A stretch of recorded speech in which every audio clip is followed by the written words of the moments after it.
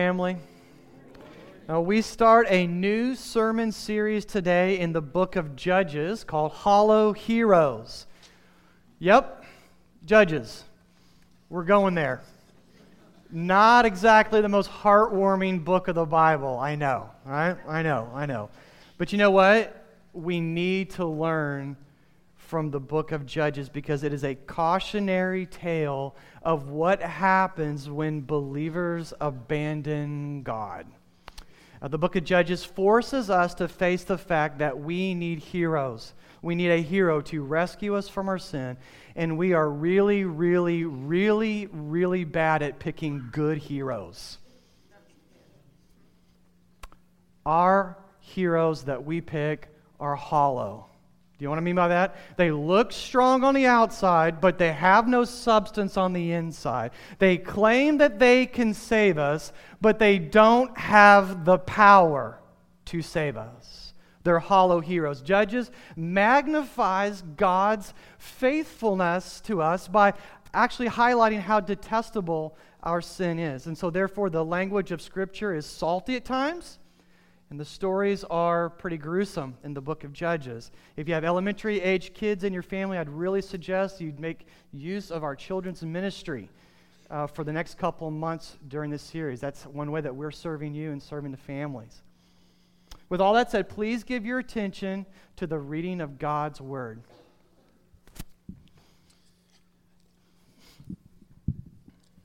Now the angel of the Lord went up from Gilgal to Bochim, and he said, I brought you up from Egypt and brought you into the land, and I swore to give to your fathers. I said, I will never break my covenant with you, and you shall make no covenant with the inhabitants of this land, and you shall break down their altars.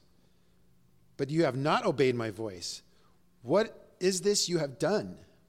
So now I say, I will not drive them out before you, but they shall become thorns on your sides, and their God shall be a snare to you. As soon as the angel of the Lord spoke these words to all the people of Israel, the people lifted up their voices and wept. And they called the name of that place Bochim, and they sacrificed there to the Lord. And the people of Israel did what was evil in the sight of the Lord and served the Baals. And they abandoned the Lord, the God of their fathers, who had brought them out of the land of Egypt. They went down after other gods from among gods of the peoples who were around them, and bowed down to them, and they provoked the Lord to anger. They abandoned the Lord and served the Baals and the Ashtaroth. So the anger of the Lord was kindled against Israel, and he gave them over to plunderers, who plundered them. And he sold them into the hand of the surrounding enemies, so that they could no longer withstand their enemies.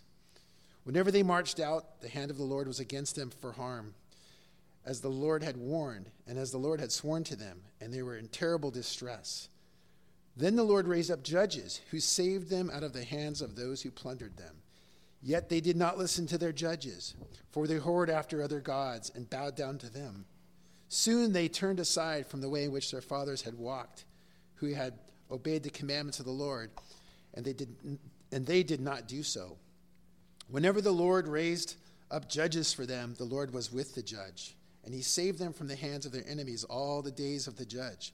For the Lord was moved to pity by their groaning because of those who afflicted and oppressed them. But whenever the judge died, they turned back and were more corrupt than their fathers, going after other gods, serving them and bowing down to them. They did not drop any of their practices or their stubborn ways. This is the word of the Lord. Thank you, Niels. Family, let's pray.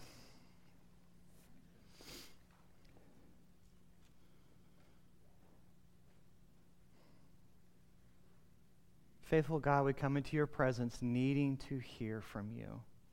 We need to hear you talk to us today.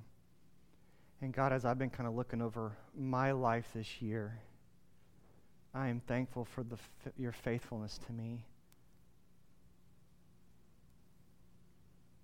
If it had not been for your mercy, we'd be consumed. And so thank you for how faithful you are to us as your people. Continue to chase after us, continue to pursue us, and turn our hearts towards you. Do your work your way today. Help me speak clearly, boldly, and helpfully. Help what I say be pleasing to you and only to you today. In Jesus' name, amen. Amen. In the 1980s, there was this anti-drug commercial that I still remember to this day. The visual was, and you guys may have seen this or remember this, the visual was it was a slow motion, close-up shot of a young man who's sweating in anguish as he's running away from a policeman. And the policeman, his hand is getting closer and closer and closer until he finally grabs the man, grabs his shirt. And there's this child's voiceover over this visual. You hear a child say, "I want to be a track star when I grow up. I want to be a ballerina when I grow up. I want to be a nurse when I grow up." And then we hear the voice of an adult, someone who's older now. It says, "Nobody says they want to be a junkie when they grow up." And of course, the subtext to that is, but it can happen to you if you play with drugs. I'm 30 years older as I reflect back on that 15-second ad. And I think the reason that it's stuck in my memory is that there's this kind of an ironclad logic to it. If you think about it, it's true. It's actually true. When I was a little boy, I never once dreamt of being a junkie when I grew up. Like, that was never a goal that I was aiming my life at.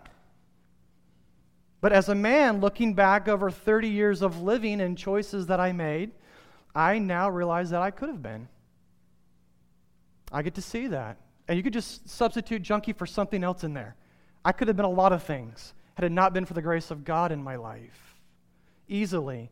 See, guys, we tend to think that bad stuff only happens to a certain kind of person. And we're not that kind of person. So that could never happen to us. We are too careful, we're too educated, we're too strong, we're too mentally tough to ever let that happen to us. That can't happen to us. That happens to other kinds of people, and we're not that kind of people. You guys tracking with me? Nobody actually believes that their life can descend into chaos until it happens. We live with this belief, myself included, that we're all invincible to chaos. We're just gonna go through life bulletproof. That can't stick to us. We're invincible to chaos until our life blows up, or our marriage blows up, or our church blows up, or our career blows up. And then we all say the same thing. When we're standing among the wreckage that is our life, we all inevitably ask the same question: how did it get to this point?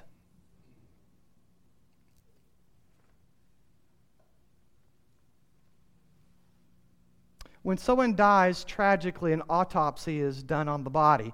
An autopsy is supposed to determine the cause of death and the manner of death, right? An autopsy answers the question, how did this death happen? How did it get to this point? And that's what the opening chapters of the book of Judges is. This is like the prelude to the play that we're about ready to watch. We're looking at an autopsy report of an apostate community, guys. People who once believed in God, they claimed the name of God, but have abandoned Him. They've repudiated by their life everything they said. So the report of the opening chapters of this autopsy would read like this: how to abandon God for a life of chaos. Here's your step-by-step process of how that happens. How to abandon God for a life of chaos.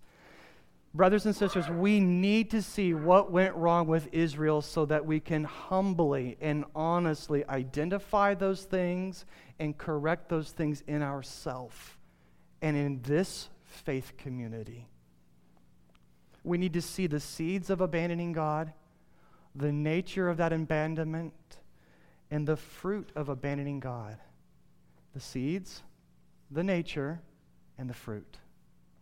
Let's get into it. First of all, the seeds. Cohabitating with idols is the seed of chaos. Cohabitating with idols is the seed of chaos. Let's go right to the text here, verses 1 through 3. Now, the angel of the Lord went up from Gilgal to Bochum, and he said, I brought you up from Egypt, and I brought you into the land that I swore to give to your fathers, and I said, I will never break my covenant with you, and you shall make no covenant with the inhabitants of this land. You shall break down their altars. But you have not obeyed my voice. What is this that you've done? So now I say, I will not drive them out before you, but they shall become thorns in your sides, and their gods shall be a snare to you. That means a trap. God told Israel to go into the promised land. We got to get a little bit of backstory on what's going on here, okay? Because we didn't go through Joshua. God told Israel, go into the promised land and dispossess the Canaanites that live in that land. If the Canaanites did not leave the land, Israel was to destroy everything that remained, especially the places of worship and the idols that were there in the towns, the idols that the people served. And God did this as an act of judgment against the Canaanites because of all the detestable and deplorable deeds that they had done for hundreds and hundreds of years. And God did it in a way that the Canaanites would clearly know that they were being judged by the true living God and not mistakenly think it was some other gods that were mad at them. He wanted to do it in a way that they would get the message clearly. And so for the most part, Israel obeyed God's command. But in chapter 1 and 2 of Judges, we find out that Israel did not completely obey the Lord. Look at chapter 1.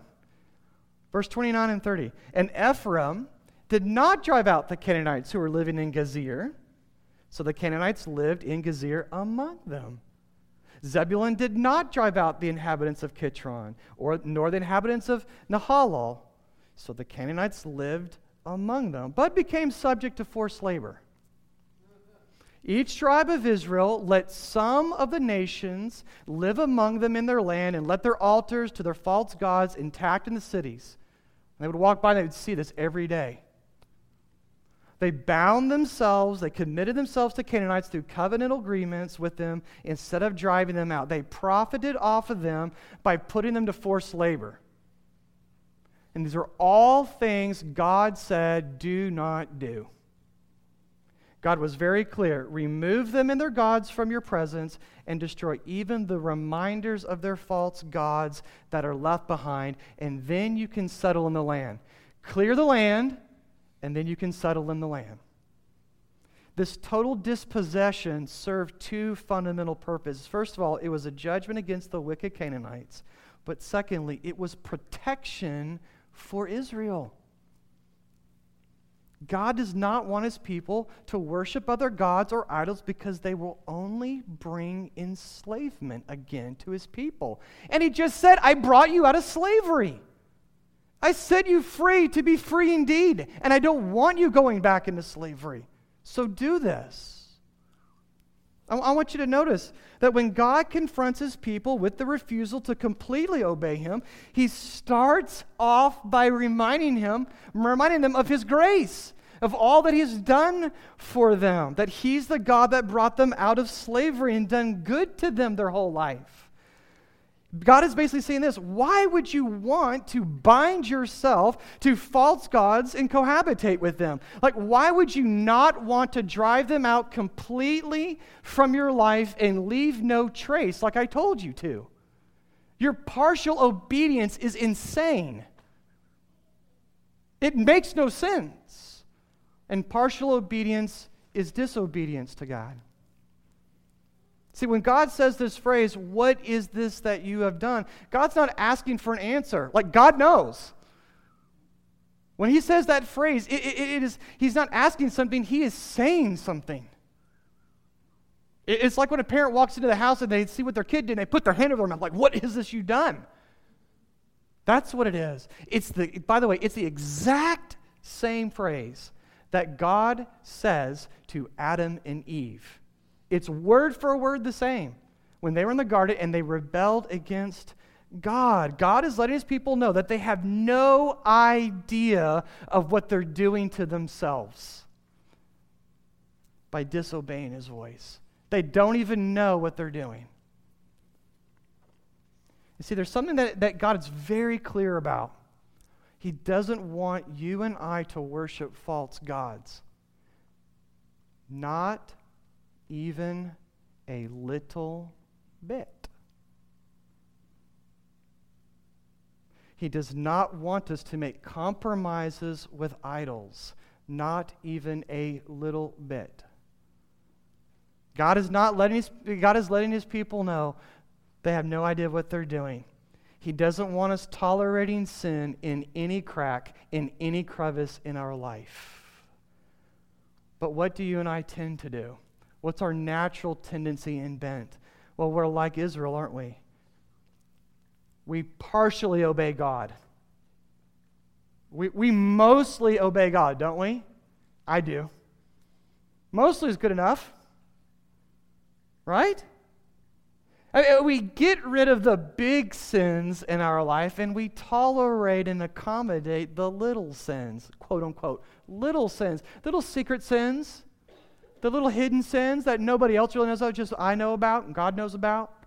Because we reason in our mind, they're not that big of a deal. So what harm could they really do to us? What harm could they really do to our marriage? What harm could they really do to our kids? What harm could they really do? They're little things, right? And that makes sense. Guys, here's the principle. Listen to me. Cohabitating with idols is the seed of chaos.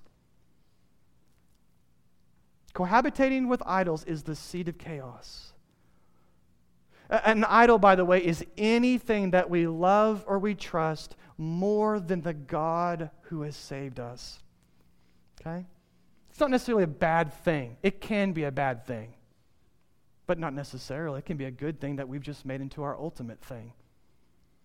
Does that make sense? So we typically don't bow down and serve physical idols of stone and gold and wood, do we? But we do serve idols of the heart. I guess maybe sometimes they're made out of metal, the steering wheels.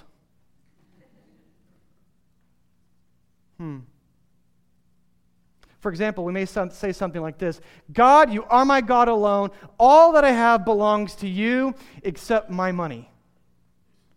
Because that's my money that I worked for. Money lets me do all the things that I enjoy. Money gives me freedom to come and go as I please. And so you won't get a hold of my money. 99% of my heart has been conquered by you. It's been cleared out by you, oh God, but I'm going to leave and cohabitate with the idol of money in my heart because it's not that big a deal. Or maybe we need people's approval.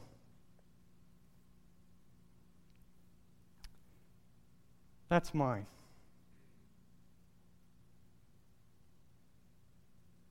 God, you are my God alone, and I trust in you, but I can't tolerate people being disappointed in me and upset with me. So I'm going to serve the idol of approval because it's just too painful to dispossess that from my heart. So I'm just going to learn to live with that. That's just me. I know you said remove it, but I won't do it. I won't do it. Or maybe it's this: I know I should not be in this relationship. I know we're doing things in this relationship that you've said do not do. But if I do relationships your way, God, no one will want to be with me. If I do relationships your way, I'll be alone forever. And I can't handle that. That's too painful for me. I can't remove this romantic relationship from my life, so I won't do it. I hope you understand. So I partially obeyed you, though. God declares, brothers and sisters, that whatever idol we refuse to dispossess from our heart will become a snare for us. It will. It will. It will be an area of your life that the enemy will use to defeat you because he has a foothold now in your life. Does this make sense? And I don't want you to be fooled by that. Don't fool yourself. Cohabitating with idols is the seed of chaos. And I love you, so I'm going to ask you some questions. I want you to answer in your own heart. Are there sinful desires or sinful behaviors that you know you need to drive out of your heart and out of your life, but you won't do it? You've learned to live with them instead and just manage around it. You say things like this: that's just my personality. That's just the way God made me, so it's okay. That's just the way that I was raised. That's just the way we do it here, so it's okay. God is telling you that you need to stop cohabitating with idols today. Today. Maybe there is something, or maybe there's someone that your heart delights in more than the Lord, but you won't dispossess it from your heart. Instead, you're worshiping it, and you are literally expecting God to just understand. I mean, you're tolerant. Maybe God should be more tolerant. God says, listen, that will be something that later will defeat you, and it will oppress you, and it will chain you down. And He doesn't want that for you. He wants good for you. Either you conquer sin or it conquers you. It's a zero-sum game with sin. And it doesn't take Saturdays off. You need to know that. You need to get rid of it from your heart today. You need to tell that to the Lord and ask for His help. So what is the nature of abandoning God? Like, what does this actually look like from God's perspective, looking down into the situation? Well, that's the second point. Abandoning God is a betrayal in His eyes. Let's look at verses 10 through 13. And all that generation were also gathered to the fathers, and there arose another generation after them who did not know the Lord, or the work He had done for Israel. One generation. And the people of Israel did what was evil in the sight of the Lord.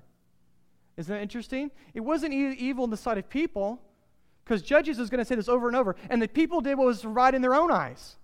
Right? It was evil in the sight of the Lord, and they served the Baals. And they abandoned the Lord, the God of their fathers, that had brought them out of the land of Egypt, and they went after other gods from among the gods of the people who were around them, and bowed down to them. And they provoked the Lord to anger. They abandoned the Lord and served the Baals and the Ashtaroth. So you see, a turning away from one is a turning to the other. Do you see that in the text? You don't do one without the other. I don't know if you've noticed this, but God has a very different definition of good and evil than we do. Have you guys noticed that? And you know what? In the end, it's God's definition of evil and good. That's the only definition that really matters. And so here's the thing, family. If we are going to see reality correctly, then we must see things from God's point of view. We need to get His glasses on our face to see these things correctly. When we look at Israel worshiping the idols of the other nations, we go, what's the big deal? What is the big deal, God? What are you so bent out of shape about? So they say a prayer to the Baals, and then they say a prayer to you. So what? They show affection to a few other idols, and then on Saturday they show some affection to you. They throw a little affection your way on Saturday. Everybody wins. What are you upset about, God? But God wants to correct our vision of the situation by putting it in context of covenant. The covenant that He's made with people. God has undeniably shown His people that His supremacy is the one true God. He's rescued His people from slavery all by Himself, by the way. He's part of the Red Sea, given them bread from heaven, water from rocks. He's fed them, He's clothed them, He's sustained their life every day of their life. And then God entered into an exclusive and covenantal relationship with His people, and He swore His undying love to them, and they did the same to Him. That was the covenant. I will be your God, you will be my people, and the people said amen. We will do that. That sounds good to us. And yet here they are pouring out their affection to gods that cannot see them, cannot hear them, cannot love them, and cannot act on their behalf. And God uses this phrase here, whoring after other gods. And he uses that language, and that's the mildest, by the way, that's used. He uses that language so that we will see this situation correctly. It's to wake us up a little bit, perk our ears up a little bit. Israel's not accidentally made a mistake. They've not merely broken a random rule. They have severed and damaged a relationship. This is personal, and this is intentional. Israel's deliberately doing things to seduce the favor of other gods, and they're doing it right in front of the face of God in broad daylight. They're doing it on purpose, not out of a mistake. It is the equivalent to God as marital unfaithfulness. That's how God sees it.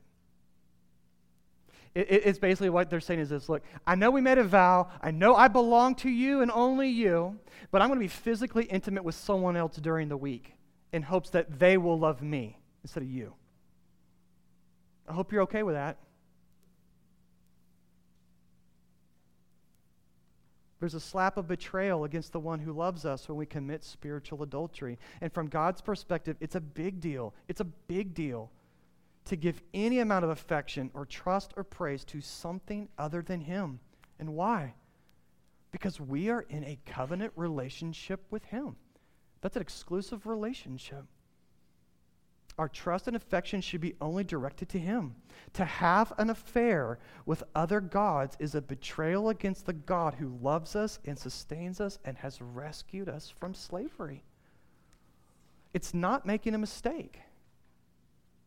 It's not something that just kind of happened to us by accident. It's deliberately abandoning and damaging a relationship with God to get other gods to love us and get other gods to take care of us and make us feel good. Guys, we need to see living with sin and worshiping idols as whoring after other gods. Otherwise, we'll never avoid it and we'll never repent of it when we see that happening in our own soul. Thirdly, we need to see the fruit of abandoning God. This is verses 14 and 15. So the anger of the Lord was kindled against Israel, and He gave them over to plunderers who plundered them. And he sold them into the hands of their surrounding enemies so that they could no longer withstand their enemies. And whenever they marched out, the hand of the Lord was against them for harm, as the Lord had warned and as the Lord had sworn to them, and they were in terrible distress. Now, some people have a problem with God being angry over our sin against Him. And they know that verse that says, well, God is love. God is love. Therefore, it's wrong for God to be angry when we sin against Him. But is that true? Is that true? Think about it. Think a little bit longer about it. Is that actually true? Is anger really the opposite of love? Or is anger the evidence of true and deep love for someone? See, God is angry with our sin because He knows that all the other gods and idols that we give our trust and affection to are only going to hurt us. You know this if you're married. You know this if you're a parent. You get mad when your children or your spouse does something that hurts themselves because you love them. Otherwise, you say, I don't care what you do. He knows that they're only going to promise us freedom, but only keep us in chains. They're going to promise us power, but only oppress us. They're going to promise us companionship, but they're just going to abuse us in that relationship. And He knows that, so He gets upset about it. Because He loves us, because He cares what happens to us. There comes a point when we're so intent on pursuing the idols of our heart that God just stops wasting His breath because He's like, you're not listening anyway. And He hands us over to them. And that's what God's doing here. In effect, God says this, look, here, you want your job to be your God instead of me? You want this person? You want this relationship to be your God instead of me? Fine. Fine. You want to bind yourself to them? Fine. I'll walk you down the aisle myself. I'll give you away. I'll give you what you really want the most, because it's the only way you're going to see that they don't really care about you. They don't care what happens to you. They don't think about you. I do. I love you. But that's the only way you're going to see this. It's come to this point. It's come to this point. See, the fruit of abandoning God is that we are plundered by the very things that we pursue, the very idols that we pursue. We think that they'll love us. We think they'll respect us for cohabitating with them, for being tolerant of them. But in the end, they'll rob us naked. They'll afflict us. They'll afflict our mind. They'll afflict our soul. They always demand more. I want more time. I want more love. I want more energy. You got to do more work for me. And they give us very little. All gods are very demanding. But I want you to see something else, family. I want you to see that there's a glimmer of hope in this passage. I'm going to try every week to look for hope in Judges as hard as I can. And there is a little sliver of hope, and I want to point it out to you, okay? You ready? Here it is. Judges 2, verse 18. Whenever the Lord raised up judges for them, the Lord was with the judge, and he saved them from the hands of their enemies all the days of the judge. For the Lord was moved by pity, by their groanings, because of those who afflicted and oppressed them. And this cycle is going to be repeated and repeated and repeated and repeated throughout the book of Judges. They're going to go through this, but it's going to be a spiral. It's going to get worse and worse. They're going to get more and more depraved. It's going to get harder and harder, and God's going to save them again and again. We'll see this throughout the book of Judges. And these judges are not judges like you and I typically think of. These are not like people that wear like gowns and they have a gavel and they're judicial. They make decisions and rulings. These are military leaders that come in and they throw off the oppressors and run them out of town. That's what, except Deborah. She's the only exception.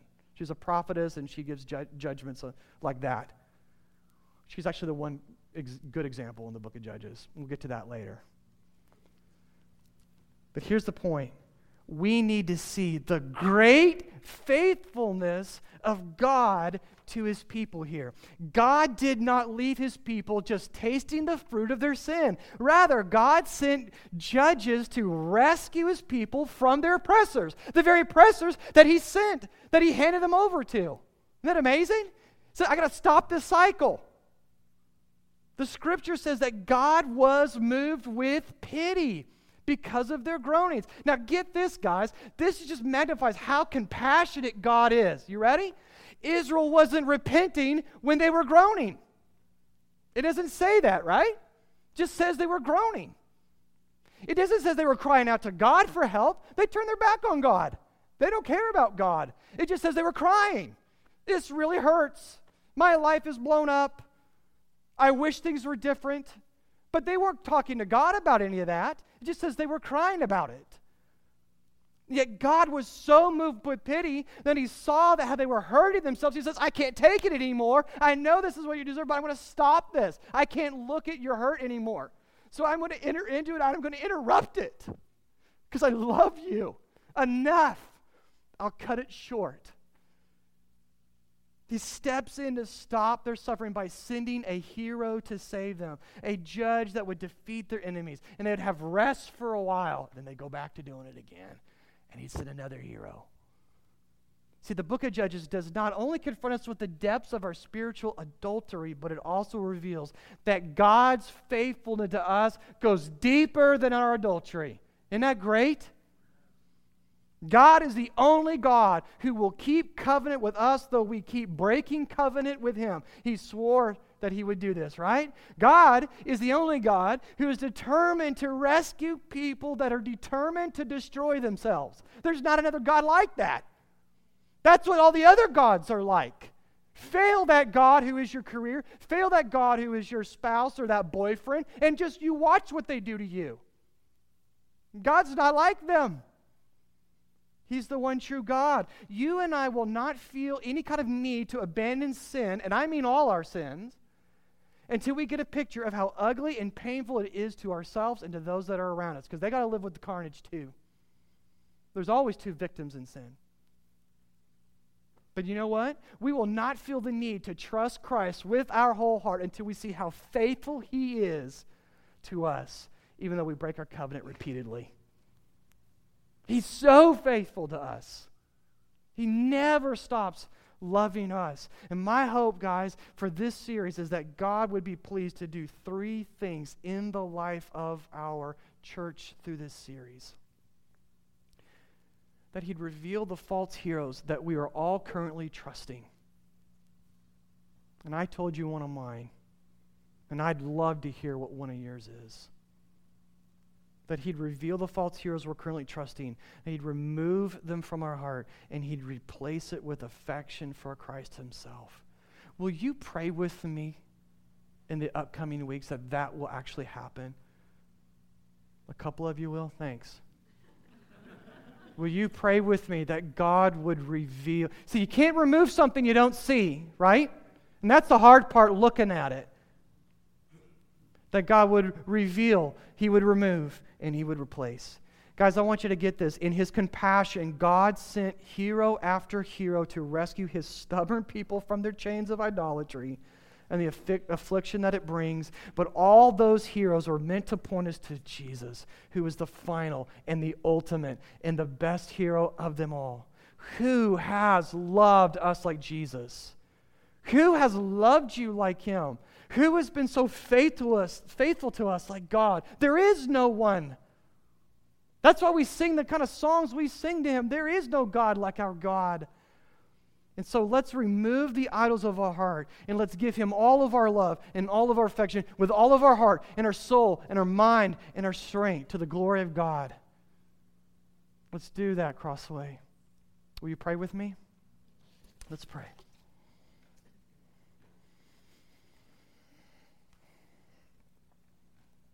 God, thank You for Your faithfulness to us. I believe that we're at the beginning of something important in the life of our church. God, I don't want to preach cute messages. I want You to move. I want You to work and change people's lives. You have good for us. You have love for us. You have hope for us. So, Holy Spirit, I pray that You would remove the veils that blind us from You, and that You would help us behold the glory of God, the faithfulness of our God, the goodness of our God. And thank You that You don't quit on us. Make the changes that are necessary. Set us free. In Jesus' name we pray for His glory and honor. Amen.